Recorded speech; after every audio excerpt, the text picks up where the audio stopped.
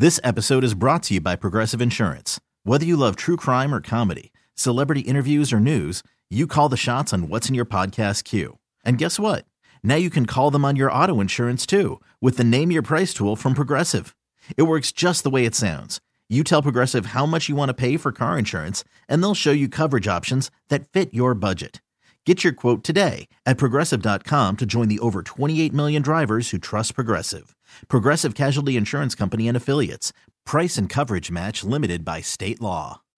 Larry B. and Danny G. up until 8 o'clock this evening, 2-hour show, thank goodness. Last couple. And just to let you know, next week we'll be on Monday and Tuesday, hour each time, as ushering it in for both the Panthers and the Heat. But we'll be on. I have some good guests. And speaking about good guests, we kick things off with somebody we've known for a long, long time, hard worker, somebody who knows the sport of football.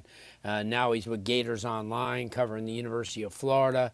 And he's just doing a tremendous job. Keith Niebuhr is kind enough to join us. Keith, thanks so much for taking the time on this beautiful Tuesday. Yeah, man, I appreciate it. Before we get going, I just want to say nobody's been more helpful to me the last 20 years than Larry, and I could never begin to thank him enough. So I just want to put that out there. I love the guy, and it's an honor to be here talking to you guys because of him. Well, I appreciate that, Keith. You're right in the middle of, kind of a storm, especially at the University of Florida, where the NIL deals, the transfer portal, the summer camps. Talk about that, because a lot of the fans weren't elated how things ended last year. They haven't played very well over the last couple of years, and I know that they figured that what they have on board now, coaching wise, is going to be the answer. You're closer to the situation. What have you seen so far during the spring and up to now? Yeah, the problem, Larry, is, and look, Miami fans have seen it, and Florida State fans have seen it too. Once you dig yourself in a hole, boy, it's awfully hard to get out of that thing, right? It takes some time, and you got to be patient. And fans don't have patience. Administrators don't have patience. Shoot, the coaches themselves don't have patience. But sometimes that's what it takes. You have to start from the ground up. And recruiting-wise, at the high school level, I think the University of Florida is doing fine, doing better than fine. Now, fans would have liked to seen them a little bit more active in the transfer portal this offseason. But, for what they needed, there weren't too many options, quite frankly. You would have liked to seen them maybe get another quarterback. But, gosh, there weren't that many. And the one that, they maybe would have had a chance with, them in Auburn, the school I used to cover, was Grayson McCall of Coastal Carolina. But the academic situation there just didn't work out. And so, there just weren't too many guys. So you go out and you get the best guy you think you can get, and that ended up being Graham Mertz from Wisconsin. Now, again, not a superstar, not a star, serviceable quarterback. They're going to need him. They're going to need him to play. They're going to need him to catch lightning in a bottle to win more than probably 8 games.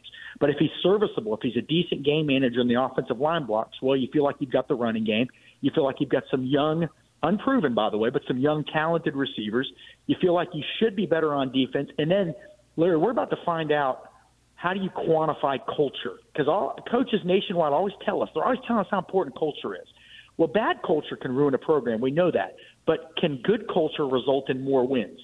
That we don't know. It's more easy to measure bad culture, quite frankly. Right. Now, they say, good culture in Alabama wins them a lot of games. Well, yeah, so does 87 first-round draft picks too, right?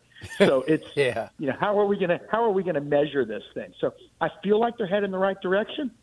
Sometimes it doesn't always show on the field. It's a young team. They're not where they need to be at the quarterback position and probably offensive line. That's troublesome. That's potentially problematic. The schedule's not favorable. It never is in the SEC, right? So if you're a Florida fan, you just want to see some progress. You want to see a program headed in the right direction, making you feel better about next year, because then you get the 5-star quarterback DJ Lagway coming in. Now, you don't expect him to win the Heisman Trophy in year one, but can he be a guy that can contribute? Sure. What's the trajectory of the program, right? That's what you need to see. But when you're at a program like Florida or Miami or FSU, you're so used to winning that it's so awfully hard to sometimes see that path going up when you're winning 5, 6, 7 games. It's hard to see it. Right, it really is, because you're so used to the success of the past. You know what I mean? You're right. And you make a good point, okay, because I think that's what they're going to see in Miami this year. It's not about the wins and losses, but it's going to be about what they're going to do and how they're going to build and look for 2024 as that, as that mark. Because as you mentioned, I mean, this is a crazy schedule they have, beginning with Utah, a team that they beat last year and they upset last year. A really, really crazy schedule. Do you think it's going to be, and I know that it's going to be tough to tell a fan base like Florida, well, if we go 7-5 or this and that, they're going to go berserk. But the reality is, I think that the caveat to all this is what they've got building for the future. Yeah. Now, so you look back to the Dan Mullen era and you say, when did it go wrong? And it was probably, when did it start to go wrong? It probably wasn't any loss the season he got fired. Larry, I think it was the loss in that bowl game to Oklahoma where he came out and said afterwards, well, we didn't really put much into this game, and people were spending hundreds of dollars to go to this game. And then to find out afterward, hey, we didn't really try that hard. That was kind of the feeling people got. Well, they didn't want to hear that, right? So you look back to last year, and Florida 6-6, first year, you lost to Vanderbilt. That's never a great thing.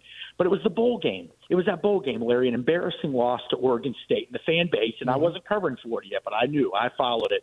I knew how they were going to react, and that's exactly how they reacted. Why wasn't my team more competitive? In fact, I heard one of the national talking heads last week. I saw them in person, and that was one of the things they were saying. Like, they felt like the program was heading in the right direction, but my God, what happened in that bowl game? Why weren't they competitive against Oregon State? So that is a concern, right? That's a concern. But is there fight in this team? It doesn't matter where you start. If at the end of the season they're showing fight and promise. Larry, in 1979, you and I are old dudes. Remember Florida didn't win a game that year? And hey, by the way, Miami wasn't so hot either then, okay? No. Didn't they? I think Miami lost to Florida A&M that year. In okay. Well, the fans down here don't want to hear that. So. Well, but the point is, Florida showed promise at the end of a horrible year. They nearly beat an unbeaten Florida State team at home. So looking back, you could see the groundwork being laid for what was to come in 1980, 81, 82, 83, 84, 85. Okay, sure. So you could see that coming, right? And you saw shades of it with Miami before 1983 in 80, 81, and 82 as well. You could see it going up, right? And so that's what they want to see. But if it's the end of the season and your team's kind of rolling over and playing dead, that's an indictment against the staff at the end of the day. So they want to see young guys taking strong roles so you can be excited about the future. And they want to see a team finish strong during the season, show real promise. And you say, okay, hey, my program has something on which to build, okay? Because the recruiting is pretty strong, right? And the other question, Larry, is if you do struggle on the field, how does that impact the recruiting class? Probably not as much as it used to because of NIL, right? You can still kind of hold things together. And then also kids want to play day one, so coaches have to be like car salesmen. If you're winning big and it's hard to get on the field, you figure out a way to sell that. And if you're losing, you say, well, look, you're going to play. So, they know how to kind of sell every situation. But the fans want to see, are we headed, we as whatever program you're at, is my program headed in the right direction? And they're going to have to probably be a little patient, quite frankly. I mean, the FSU fans were patient, and it paid off last year. Right? Yeah. So maybe that's the model you need to go. I mean, you keep recycling coaches getting rid of coaches every couple of years, and that lack of stability hurts you too. So, in a perfect world, they come out with a winning record. Perfect world, come out with a winning record, win some decent games. Always going to lose a few, but show promise. And then in 2024, I think, don't Florida and Miami open up against one another? Yeah, they do. They do. Be kind of a right? proving game there. Yeah, but who put the schedule together? You're already playing in the SEC, I don't know. Larry. Who puts any of these schedules together? You got to play together? FSU and Utah, right?